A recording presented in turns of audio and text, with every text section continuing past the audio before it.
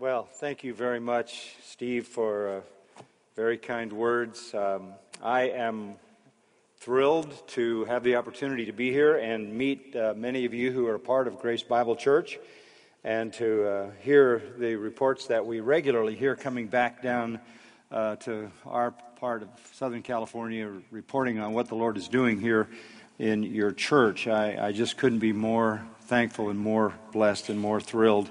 I was saying to someone earlier that I'm like John, who said in 3 John verse 4 that he had no greater joy than to see his children walking in the truth. And I kind of feel like the men who come through the seminary, in a sense, are spiritual children that I've had the opportunity to know and to be a part of, and to see them walking in the truth and others following in the truth is what energizes me and makes me grateful. I live for the truth. I mean, it's a simple thing. If you ask me what my view of life is, I just live for the truth. It's all about the truth. It's about knowing the truth, loving the truth, preaching the truth, every way possible, writing the truth, heralding the truth, raising up men who are devoted to the truth. The most important thing in the world is the truth of God. Divine truth is the most important commodity in the world. It's in scarce supply, sad to say. I was sharing with our elder board on Thursday night that just generally speaking, the church, I'm talking about the church, let's say the evangelical church, is ignorant of the truth. They're ignorant of sound doctrine. And the reason the church is generally ignorant of sound doctrine is because pastors are also generally ignorant of sound doctrine. There doesn't seem to be the premium on the truth that there should be. People are more interested in style, more interested in methodology, more interested in technique and all of that than they are in the truth. I just came back from a very interesting kind of historic trip through Scotland, and I was reminded again when I was there, seeing all the things I saw and going back over Scottish doctrinal history of the church, how if you go back into the 17th century, 16th century, all theologians were pastors. All theologians were pastors. The theologians were in the church. If you were a pastor, you were a theologian. You were an expert in the Word of God. They knew Hebrew, they knew Greek, they knew theology, they could read Latin, they could write in their own language as well as in Latin. They thought deeply about spiritual matters and about doctrine. After the Enlightenment, when the church came under assault and under attack, the church was being criticized by those who called themselves scholastics. There was a great divorce, and scholarship removed itself from the church, ended up in the universities and seminaries, the ivory towers. And the legacy of that is that now we have this world called academia, where the scholars and the intellectuals and the theologians are. And pastors have been separated from serious theology, serious doctrine. It's a great tragedy. It's a historic reality that several hundred years ago, scholarship left the church or began to leave the church. And now you don't even think of a pastor as a serious theologian. And that is indeed tragic, because that trickles down to the ignorance of the people. Pastors have become brokers of somebody else's theology. They become middle managers who are more concerned with methodologies and ideas, entrepreneurial schemes, than they are with theology, sound doctrine. I have been given an assignment by Steve, and I'm grateful for it, to speak to you on one of the great doctrines of Scripture, the perseverance of the saints. And this is the foundation of all that is steadfast in our Christian lives. Nothing would be steadfast if we didn't have a salvation that was steadfast. If this could change, then everything changes. But if salvation cannot change, and if it is steadfast, then everything is built on that foundation. The year was 1644. The place was Westminster Abbey in London, and the room was called the Jerusalem Room. The greatest theological minds and biblical scholars in England gathered together. They were all pastors. The famous Puritans were there, gathered with lords and commoners, to spend 5 years of intense study and discussion to produce a statement of sound doctrine, a statement that was true to the Bible and true to the gospel. They were led in those 5 years by 100 men who were called divines because they interacted with that which was divine, the Word of God. There were names like Thomas Goodwin and James Ussher and J.B. Lightfoot and Samuel Rutherford, William Twiss and Jeremiah Burroughs. 5 years later, by 1649, they had completed what became the most important Christian creed called the Westminster Confession of Faith. In that creed, there is a statement on the security of salvation. They accurately referred to it as the perseverance of the saints. In a brief and unambiguous part of that confession, they wrote this: "They whom God has accepted in His beloved Son, effectually called and sanctified by His Spirit, can neither totally nor finally fall away from a state of grace, but shall certainly persevere therein to the end and be eternally saved." End quote. One of the great statements of the Westminster Confession and an accurate reflection of what Scripture teaches. Scripture is full of promises regarding the eternality of salvation or the perseverance of the saints. John 5:24, "Truly, truly, I say to you, he who hears my word and believes him who sent me has eternal life and does not come into judgment, but has passed out of death into life." Or even the familiar John 3:16 and 18, "For God so loved the world that He gave His only begotten Son, that whoever believes in Him should not perish, but have eternal life. He who believes in Him is not judged." Or John 6, "All that the Father gives to me will come to me, said our Lord, and I will lose none of them, but raise him up on the last day." Or John 10, "No one is able to pluck them out of my hand or my Father's hand." There are many more such testimonies that you would be familiar with. The Apostle Paul writes unmistakable words at the end of 1 Thessalonians when he says, "Now may the God of peace Himself sanctify you entirely, and may your spirit and soul and body be preserved complete without blame at the coming of our Lord Jesus Christ. Faithful is He who calls you, He also will bring it to pass." Or the words of the Apostle Paul in 1 Corinthians chapter 1 and verse 7, "So that you are not lacking in any gift, awaiting eagerly the revelation of our Lord Jesus Christ, who will also confirm you to the end, blameless in the day of our Lord Jesus Christ. God is faithful, through whom you were called into fellowship with His Son, Jesus Christ is Lord." The one who called you will bring you to the end. That's what those passages are saying. Or the familiar words that conclude the Epistle of Jude, "Now to Him who is able to keep you from stumbling and make you stand in the presence of His glory, blameless with great joy, to the only God our Savior, through Jesus Christ our Lord, be glory, majesty, dominion, and authority before all time, now and forevermore. Amen." The God who called you will bring you to glory. That's what all of those passages are saying. Or the words of our Lord Jesus in the Gospel of John, "The water that I give, if you drink, you will never thirst." So the Westminster divines recognized these and many other passages like them. And they recognized that the Bible promises a salvation that is steadfast, that cannot fail. That cannot fail. It doesn't mean that Christians will not fail. Even the Apostle Paul looks at himself and says, "O wretched man that I am, who will deliver me from the body of this death?" It doesn't mean that Christians do not fail.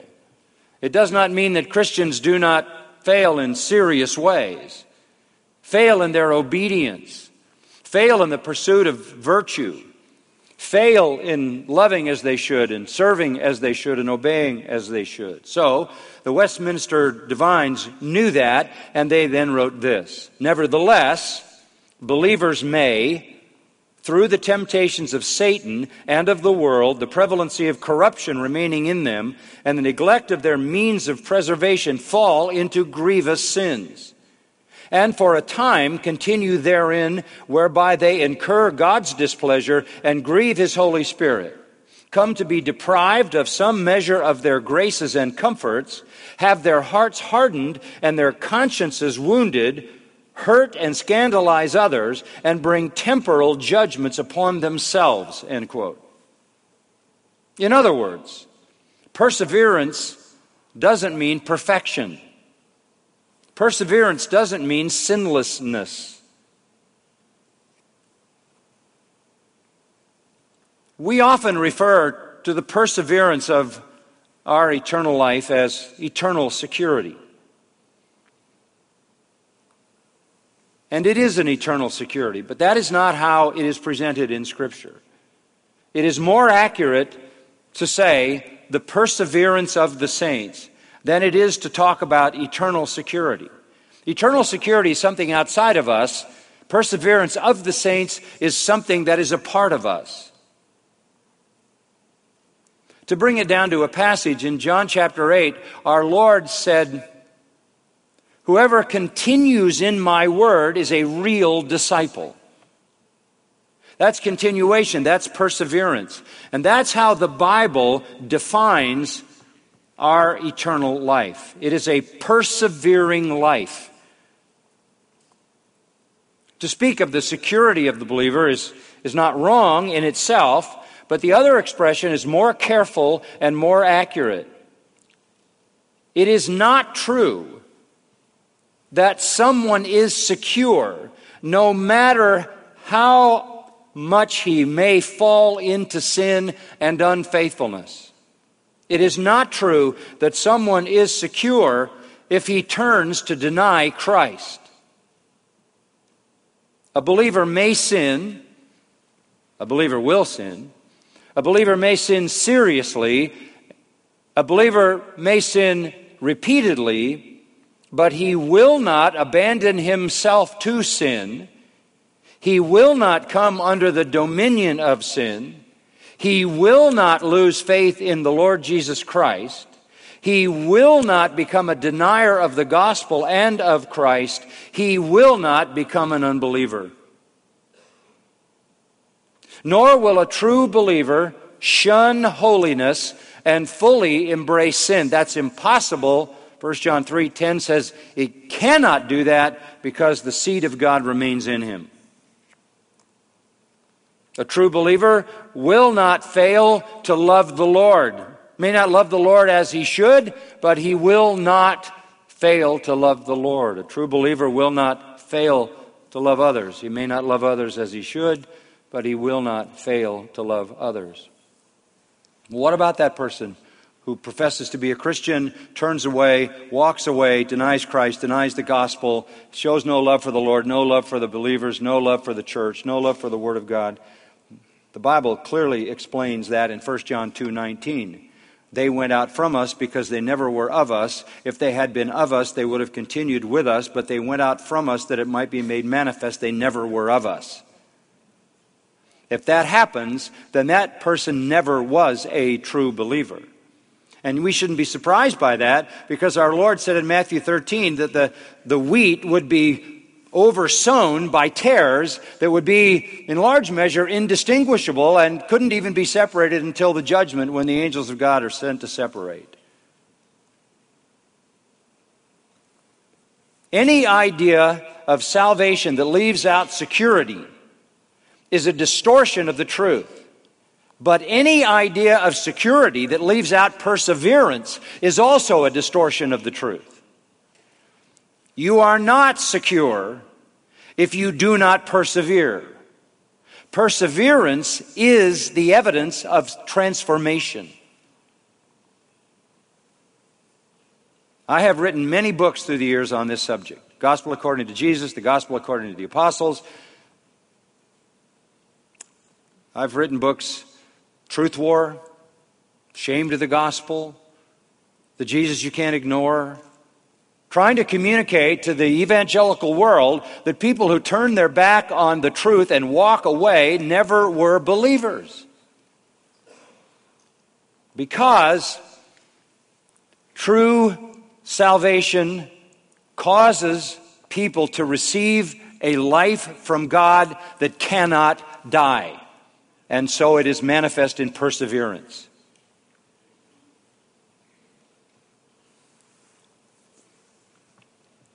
It isn't really about us. Let me be very simple.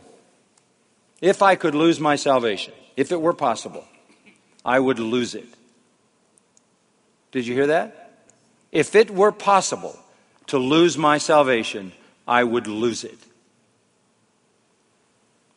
It is impossible for me to reach up from my depravity and lay claim to salvation on my own. That is a work of the Holy Spirit, right? I can't save myself. Neither can I keep myself saved. The same human inability that prevents me from being saved apart from divine intervention prevents me from being secure apart from divine intervention. So I'll say it again. If I could lose my salvation, I would. And so would you. So would you. I told the people at Grace Church last Sunday that there is a survey that was recently done by the Ligonier folks and Lifeway, the Southern Baptist book division, on what they concluded was that the biggest heresy in America, the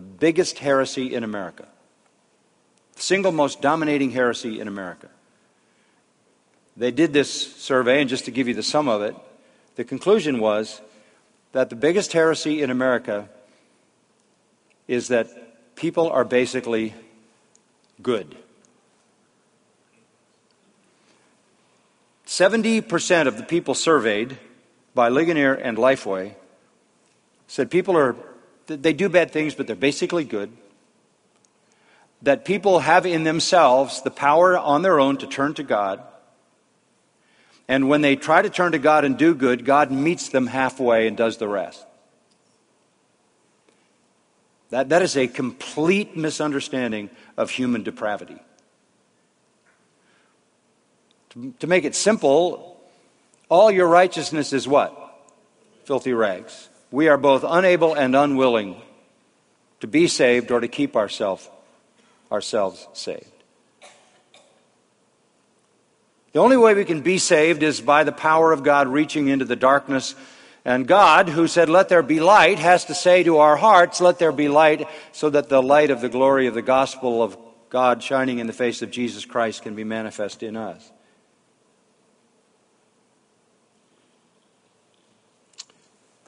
People say sometimes to me, "Why are you a Calvinist?" And I say, it's pretty simple.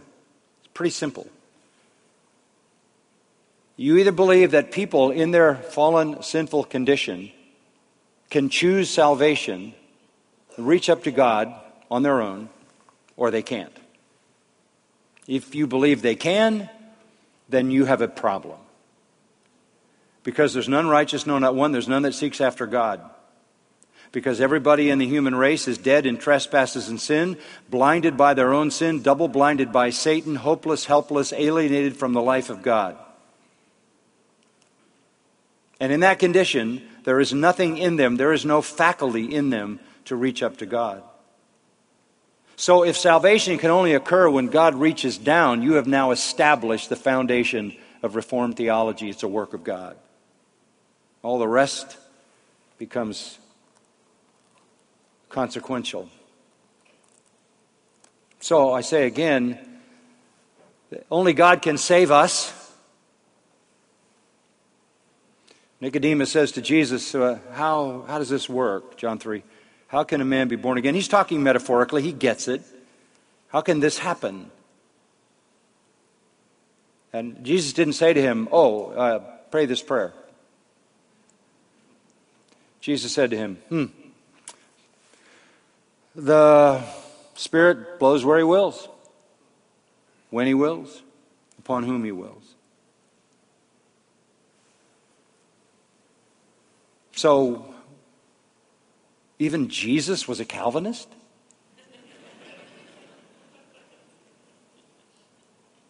This is a mighty work of the Holy Spirit. So the question about perseverance is, what kind of salvation is this?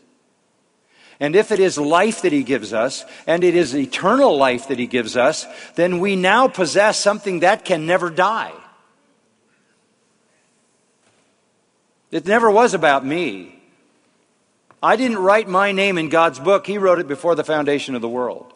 I didn't pull myself up by my own ingenuity and my own cleverness and my own wisdom. By His power are we in Christ, so that no man can boast. He picked me up out of my darkness and blindness and gave me life, and the life that He gave me perseveres. It is eternal life.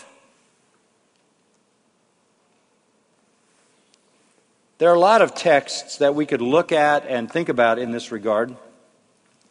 But I want to pick out one. Turn in your Bible, if you will, to 1 Peter chapter 1. 1 Peter chapter 1. Since I didn't start when I was supposed to, I don't have to finish when I was supposed to. Is that how it works, Steve? Amen. I don't want to preach a short sermon because that'll make it hard for Steve in the future, because I know he preaches long ones. 1 Peter chapter 1.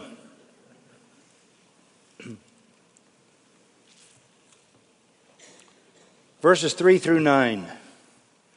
Blessed be the God and Father of our Lord Jesus Christ, who according to His great mercy has caused us to be born again to a living hope through the resurrection of Jesus Christ from the dead, to obtain an inheritance which is imperishable and undefiled and will not fade away, reserved in heaven for you, who are protected by the power of God through faith for a salvation ready to be revealed in the last time. In this you greatly rejoice, even though now for a little while, if necessary, you've been distressed by various trials, so that the proof of your faith, being more precious than gold which is perishable, even though tested by fire, may be found to result in praise and glory and honor at the revelation of Jesus Christ. And though you have not seen Him, you love Him, and though you do not see Him now, but believe in Him, you greatly rejoice with joy inexpressible and full of glory, obtaining as the outcome of your faith the salvation of your souls. Just reading that is an awe-inspiring experience.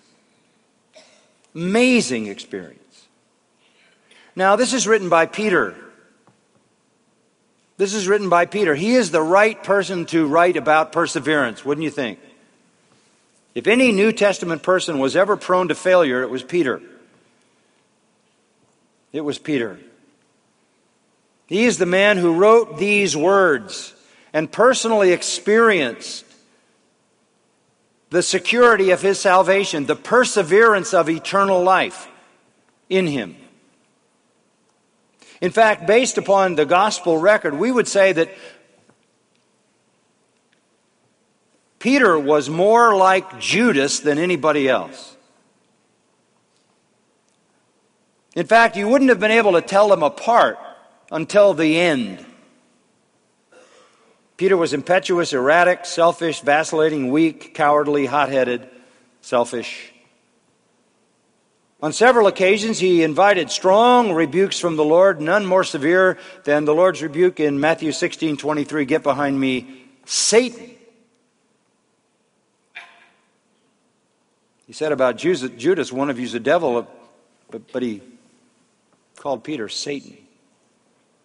And oh, by the way, that low point to be called Satan occurred almost immediately after the high point of Peter's experience when he said, "You are the Christ, the Son of the living God." And Jesus said, "Flesh and blood didn't reveal that to you, but my Father in heaven." One moment he speaks from God, the next moment he speaks from Satan.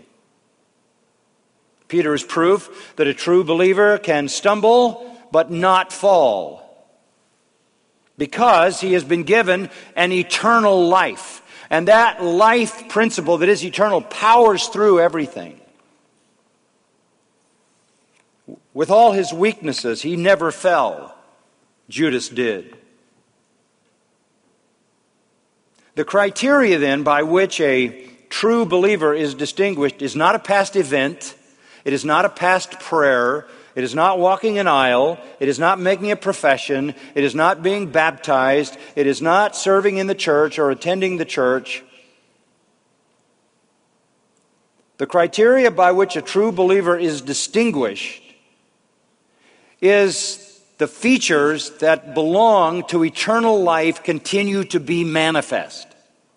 The features that belong, the elements that belong, the characteristics that belong to eternal life continue to be manifest.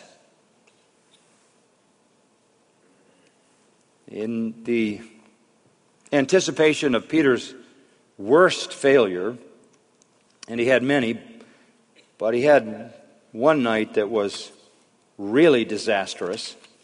In anticipation of that, in Luke chapter 22, the night that Jesus was betrayed, our Lord gave Peter insight into the behind-the-scenes battle for Peter's own soul. Now listen, when I say you are given an eternal life that powers through everything and brings you to final glory, that's the perseverance of the saints. I want to say that that's not automatic. That happens because the Trinity is engaged in sustaining that life. In Luke 22, verse 31, Jesus says, Simon, Simon. He called him by his old name because he was acting like his old self. Simon, Simon, Satan's demanded permission to sift you like wheat. Satan demanded permission from the Lord to go after Peter and sift him like wheat. Do you know any other occasion in the Bible where that happened? Job.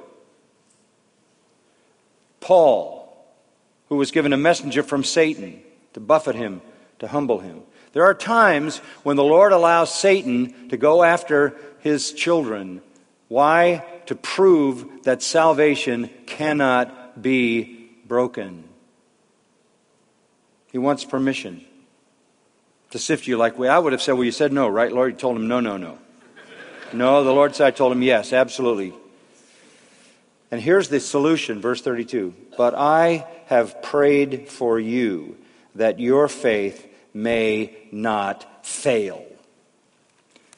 Do you ever hear about the intercession of Christ? There is an example of it. What does it mean? It means that Satan can come at us with everything he's got, and the Lord is praying for us that our faith will not fail. And the Lord prays according to the will of the Father, and his prayers are always answered, right? Romans chapter 8 says the Holy Spirit makes intercession for us with groanings which cannot be uttered, and always prays according to the will of the Father. So you have Christ in heaven praying that your faith will not fail. You have the Spirit in you praying that your faith will not fail. And your faith itself is an eternal kind of life. And under the power of the Father who gave you that life, and the Spirit who prays for you, and the Son who prays for you, that life is sustained to glory. Peter thought he could hold on by himself. He certainly overestimated his ability. Verse 33, Lord, with you I am ready to go both to prison and to death. Really? I say to you, Peter, the rooster will not crow today until you've denied me 3 times. You've denied that you even know me. And he denied more than 3 times, but on 3 separate occasions at 3 different locations, he denied multiple times and even cursed. Isn't that enough to lose your salvation? Oh, by the way, a leading Bible professor at Westmont College, who's been there over 30 years, was just heralded at an event to celebrate the end of his teaching career, and he wrote a paper on Peter the apostate and said he was nothing but a Judas.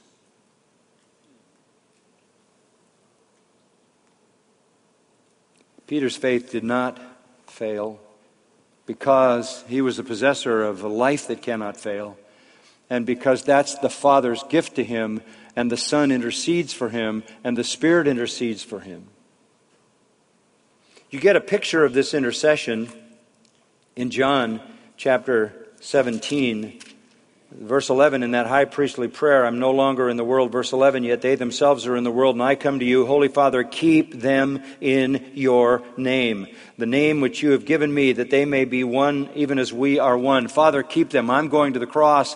I'm going to the cross. I'm going to be dying on the cross. He knows there's going to be a separation. When I'm not able to keep them in those 3 hours of darkness when he was bearing the weight of the wrath of God, he says, Father, keep them. I have guarded them up to now. Keep them. Keep them. Down in verse 15, he says, I do not ask you to take them out of the world, but to keep them, protect them from the evil one. They're not of the world, even as I'm not of the world. Sanctify them in the truth. Your word is truth. As you have sent me into the world, I also have sent them into the world. For their sakes I sanctify myself, that they themselves may be sanctified in truth. I do not ask on behalf of these alone, but for those who believe in me through their word. Everybody who comes after them, keep them, guard them, that they all may be one, that they all may come to glory.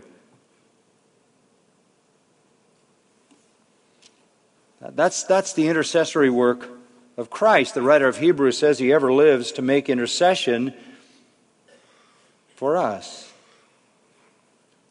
Christ's intercession guarantees our eternal salvation.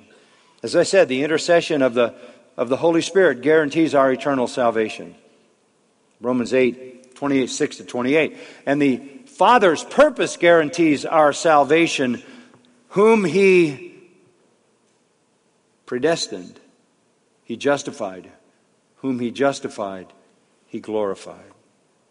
Believers have been chosen, called, justified, sanctified, and will be glorified, and nobody will be lost. Now back to 1 Peter.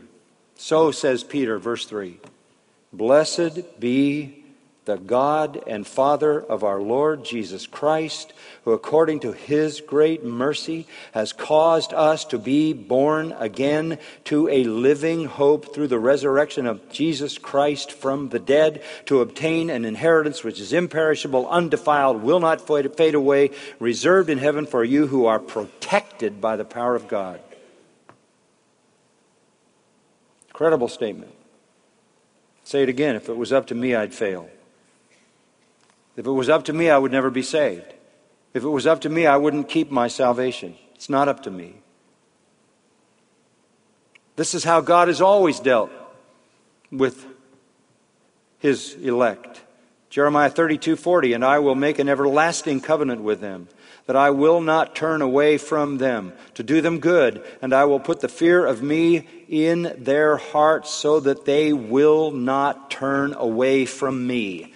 That's an everlasting covenant. That's an eternal salvation. There are no dropouts. No dropouts. You say, what about the warnings in Hebrews? What about those warnings? Those are warnings to people who haven't put their trust in Christ as to what's going to happen. The doctrine of the perseverance of the saints does not mean that anybody who, quote unquote, accepted Jesus, prayed a prayer, is secure no matter what their life is like. How do we know the difference between Peter and Judas?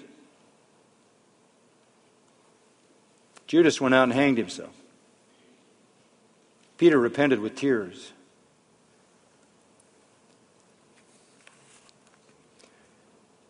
So it's appropriate that Peter is the writer here.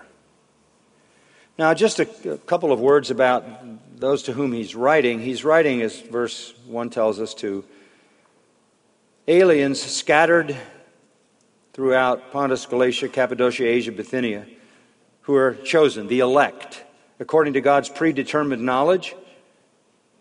He's writing to scattered believers in Asia Minor who are facing, by the way, horrible persecution. 1 Peter is all about persecution. These believers feared for their own lives. And here's the scenario. The persecution is severe. It is unjust. They are being persecuted for righteousness' sake. They are being persecuted because of their proclamation of the gospel. They are aliens in the world. They have to know that. They are citizens of heaven. He goes on to say they are a kind of royal aristocracy. They are residents of a heavenly kingdom. They are living stones in God's temple. They are a holy priesthood. They are a people who belong to God as God's own possession. And they're under this massive assault that literally threatens their lives. Peter is writing this to say you don't need to fear the threats, you don't need to fear the intimidation, you don't need to be troubled by the persecution, because you have a life that cannot fail. You are protected by God. So instead of giving them some kind of letter of sympathy and saying, I feel your pain, I know it's hard, hang in there, instead of commiserating with them, he points them to the absolute safety that they have in having eternal life. You might lose all earthly possessions. You might lose your life. You will never lose your salvation.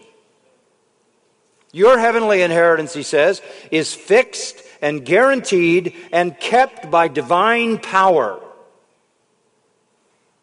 No matter what. Now, it manifests itself in many ways. This divine life is manifest, and I'm going to give you maybe a handful of points, okay? If you're writing anything down, this would be the time.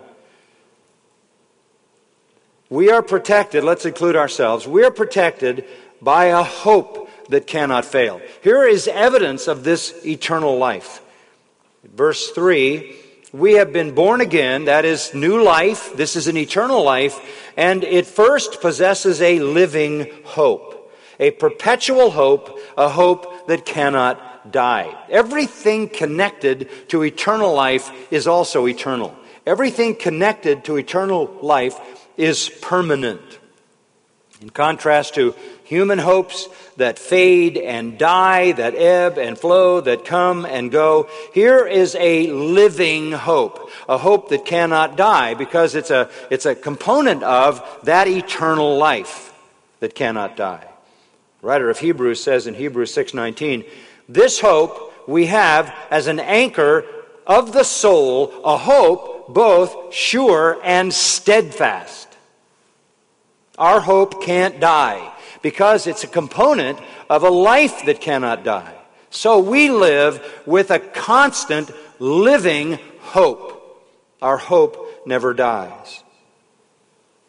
Hope is that which anticipates promises to come not yet received. We live that way. Look, you have literally set aside your entire life for something you can't see. You can't see heaven. You can't see God. You can't see spiritual reality.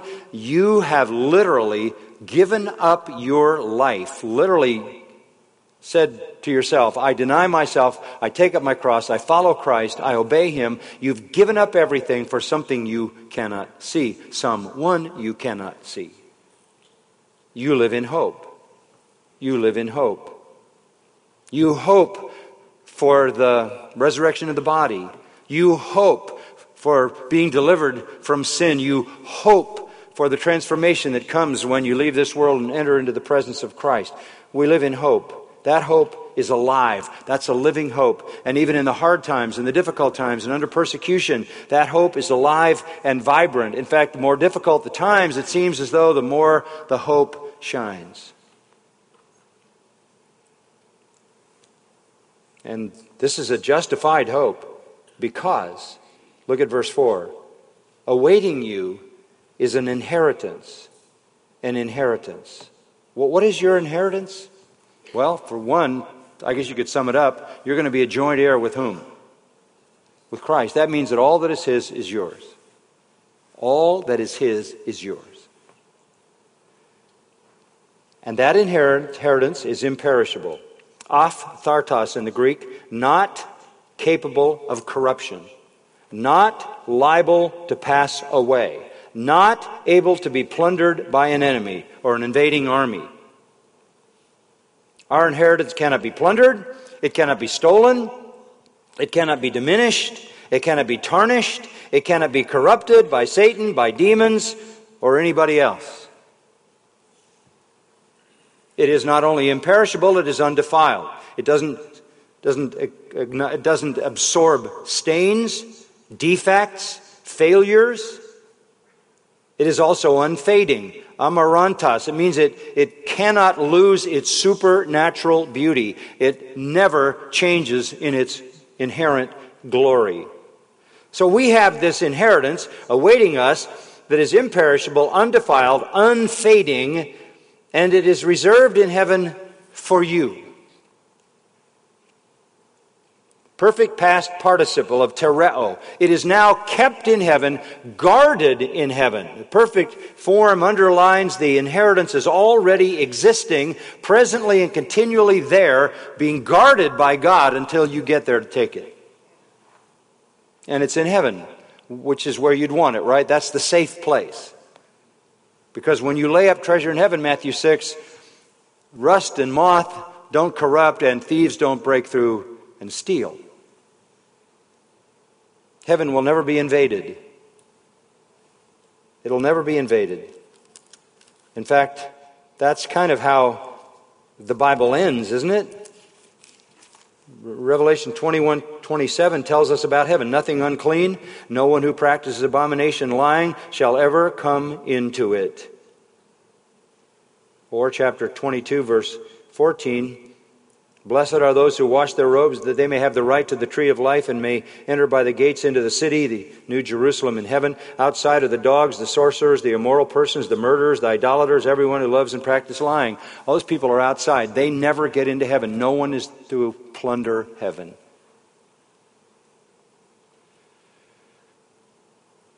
So, you have a living hope. And what is your hope? Of a heavenly inheritance that is there, that will never perish, never be defiled, never be diminished, and it's reserved for you. It's already there. And what is that? Well, obviously it is Christ and all that is His. So this eternal life, this persevering eternal life that powers through all of life, no matter how difficult, has as a component a living hope. Secondly, it has as a component a living faith. A living faith. Go to verse 5. Who are protected by the power of God, very important, underline it, through faith. Through faith. We have been given eternal life. A component of that life is an eternal, everlasting, undying hope. And a second component is an eternal, undying faith. You don't believe for a while and then stop believing. This is not the kind of faith God has given us. By grace are you saved through faith. That faith is not of yourselves. It is what? Gift of God. The kind of faith He gives lasts. The kind of faith He gives perseveres. We are waiting for our hope to be realized and to receive a salvation ready to be revealed in the last time, in the future. It's ready, it's prepared, etoimos, it's present, it's at hand, it has been accomplished, it's protected, that's a military term, speaking of continuous protection. All that is ours laid up in heaven is held there for us, protected by the power of God, but through what means? Through faith. Through faith. Faith in God, faith in the Lord Jesus Christ, is the instrument by which God protects us. I remember when I was writing the book, The Gospel According to Jesus, and I was trying to answer the theology that was saying you can actually be saved and completely lose your faith and deny Christ and become an unbeliever and you're still saved. No, that's why I wrote that book and a lot of other books, because we have very clear word here that our inheritance is protected by the power of God through faith. It is a faith that does not die. It is not a human faith. It is a supernatural faith which God Himself preserves, protects, sustains, and maintains by His power. It's from God. It's given to us. It's a component of our eternal life. Not only do we have a living hope and a living faith, an undying hope and an undying faith, but we also are protected by divine power. Look at verse 6. We saw that in verse 5, protected by the power of God, but let's let that unfold a little bit. In this you greatly rejoice, in a salvation already reserved for you, that is waiting for you. In this you greatly rejoice, even though now for a little while, if necessary, you have been distressed by various trials. We have those trials. But rather than destroy our faith, they reveal our faith. Verse 7. So that the proof of your faith. Now let me just back out of that and say it this way. Trials prove the legitimacy of your faith. How do you know you have a true faith? When it's tried. If you had a superficial faith like the soil in Matthew 13 that had weeds that choked out before any fruit, that would be a superficial faith. Or if you had faith like the rocky ground where it looked like there was going to be a plant and life and the bedrock killed the plant before it could bear fruit, you would have a superficial faith. And our Lord says in that parable, thalipsis, pressure, trials, tribulation, choke the word. For false believers, trials reveal the falsehood. For true believers, trials reveal the reality. I mean, you have a child that's sick, you have a child that may die, you have a spouse that may die, you hear you have cancer, you have friends that have cancer. You go through terrible issues in your life, you struggle economically, whatever it is, life is very difficult. You can look at it from your own self, from the family, from beyond, from the world. You see what's going on. There can be very difficult trials. We all face them in a fallen world. Not only is the world fallen, it is falling. But for true believers, that becomes a test of their faith. And when you come through that, like Job, though he slay me, yet will I trust him. When you come through that, like Peter, repentant. When you come through the other side of that, your faith has been proven. So that you could look at it this way. The greatest gift next to your salvation that God could ever give you, listen, the greatest gift next to your salvation that God could ever give you would be the assurance of that salvation, right? Right? Because we want that assurance. Let me tell you how it comes. It comes when you come out the other side of a trial still fully believing. You don't question God because you have the real thing. So that becomes the proof of your faith. Go back to verse 7 for a minute. Which is more precious than gold, which is perishable. What isn't perishable is your faith. And when you know it's real, that's more precious than gold. What joy am I going to have in my life if I am saved but don't know it? I'm going to live my life without joy. I'm going to live my life in fear. So the Lord gives us an eternal salvation. He gives us a hope that cannot die, a faith that cannot die, a hope that will not fail, a faith that will not fail. And then He gives us power that will not fail so that we can go through the severest of trials and come out at the other end like Job and say, I had heard of you with the hearing of mine ear, but now my eye sees you and I repent in dust and ashes. And all of a sudden you have a new view of God and you become a much deeper, more profound worshiper. You don't come out of a trial with true faith questioning God, running from God, turning your back on God. If you do, you're not a true believer. That's why James said, count it all joy when you fall into what? Trials.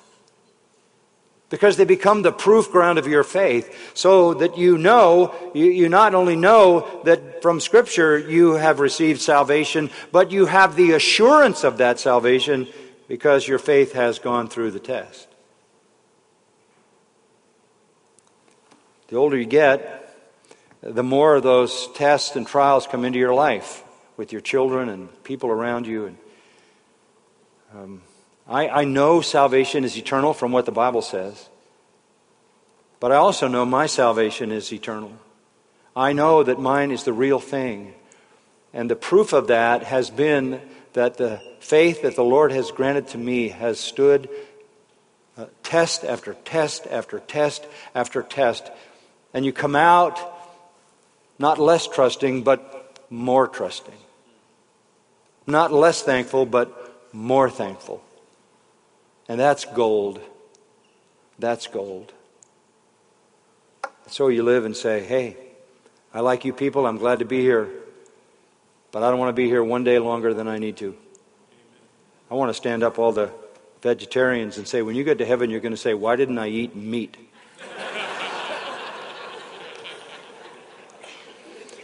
Let's get there as quickly as we can, right? You're only eager to go to heaven if you know you're going there, right? So count it all joy when you fall into various trials, because when you come out the other side with the stronger faith, you've just had proof, and that proof is pure gold. So we're protected. We're protected by the hope that cannot fade, by faith that cannot fade, and the power that cannot fade. It presses right straight through trials and out the other side. Back to verse 7. Even though the test is fiery, even though it's tested by fire, we come out the other side knowing that we have a faith that is going to take us to the day when the praise and the glory and the honor at the very revelation of Jesus Christ is given to us. Amazing. Amazing. We're going to be there at the end. We know Philippians 1:6 that he that begun a good work in us will perform it until the day of Jesus Christ. I look at my life and I say, how do I know I'm really saved? I have a hope that will not die. It shines brighter every day. I have a faith that will not die. Through every test and out the other side, it grows stronger and stronger. I have a power from God that literally takes me through every issue in life and delivers back to me a greater confidence in God's working. Living hope, divine protection, manifest in strength through trials, is the pledge of eternal glory. So we look at our lives and everything, all those components are eternal, permanent. I'll suggest two more. We're protected also by an eternal life that manifests a love that cannot fail. A love that cannot fail. Verse 8, though you haven't seen him, you love him. Though you haven't seen him, you love him. And though you do not see him now, but believe in him, you greatly rejoice with joy inexpressible and full of glory. There is an irrepressible love in the life of a believer. There is an irrepressible love in the life of a believer. I like to say that the thing which distinguishes Christians is they love Christ. That was the difference between Judas and Peter. Judas resented Christ. Peter loved him. We have an irrepressible, inexhaustible love. And Jesus, when he finally got to Peter in Galilee, you remember at the end of John chapter 21, what did he say to Peter 3 times? Do you what? Love me. And Peter, who had stumbled and bumbled again, said, Lord, yes, I love you. Jesus said again, the second time, do you love me? He's given him 3 times to repent for the 3 points of denial earlier. And finally, Peter reaches out and says, Lord, you know my heart. You know I love you.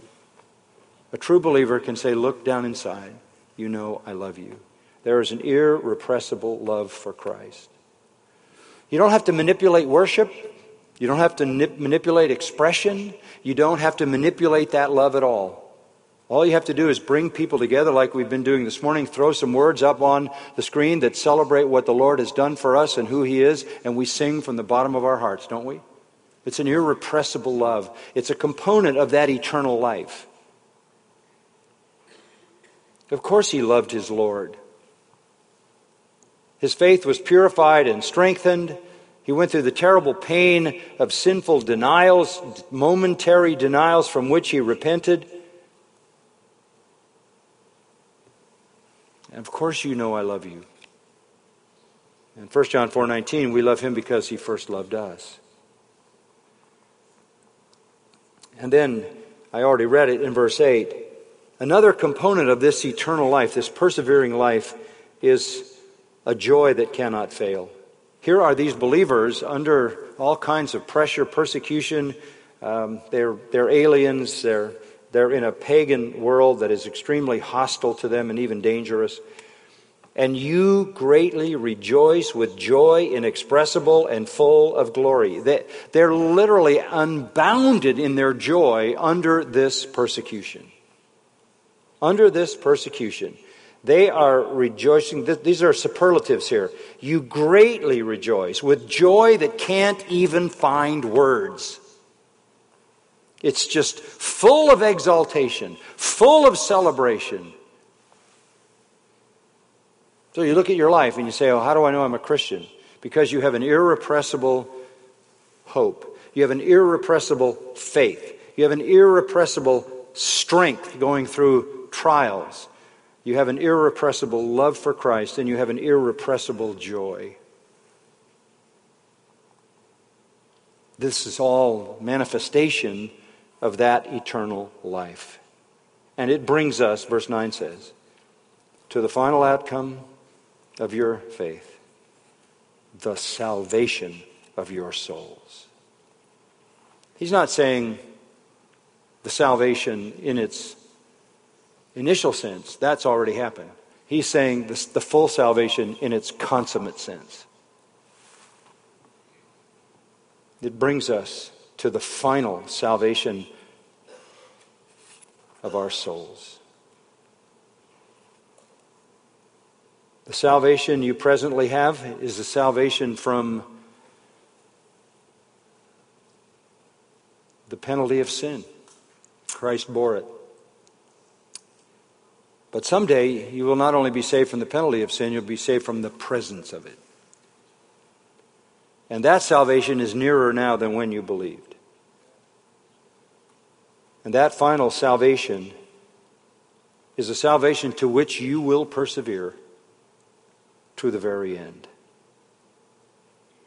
God Himself perfects, confirms, strengthens, and establishes His own children. He sustains us with an eternal life that cannot die by His power, by the Son's intercession, the Spirit's intercession, so that we will, in hope, faith, love, joy, power, endure and persevere to the end, to final glory. This is all of grace, is it not? What a great salvation. Father, we thank You for the opportunity we've had to consider the greatness of Your kindness, mercy, tenderheartedness, compassion, and grace to us as unworthy sinners. We thank You that You have given us this salvation, which is so glorious, so undeserved. May our lives be literally filled with gratitude for the gift that You have given us. And I pray, Lord, for anyone who might be here now who is wondering about all of this and admitting that this is not something that they know. Graciously, Lord, kindly, mercifully, grant that true salvation to that soul for Your glory. And may we live in exuberant gratitude for the eternal life that You've given us through Christ. We pray in His name. Amen.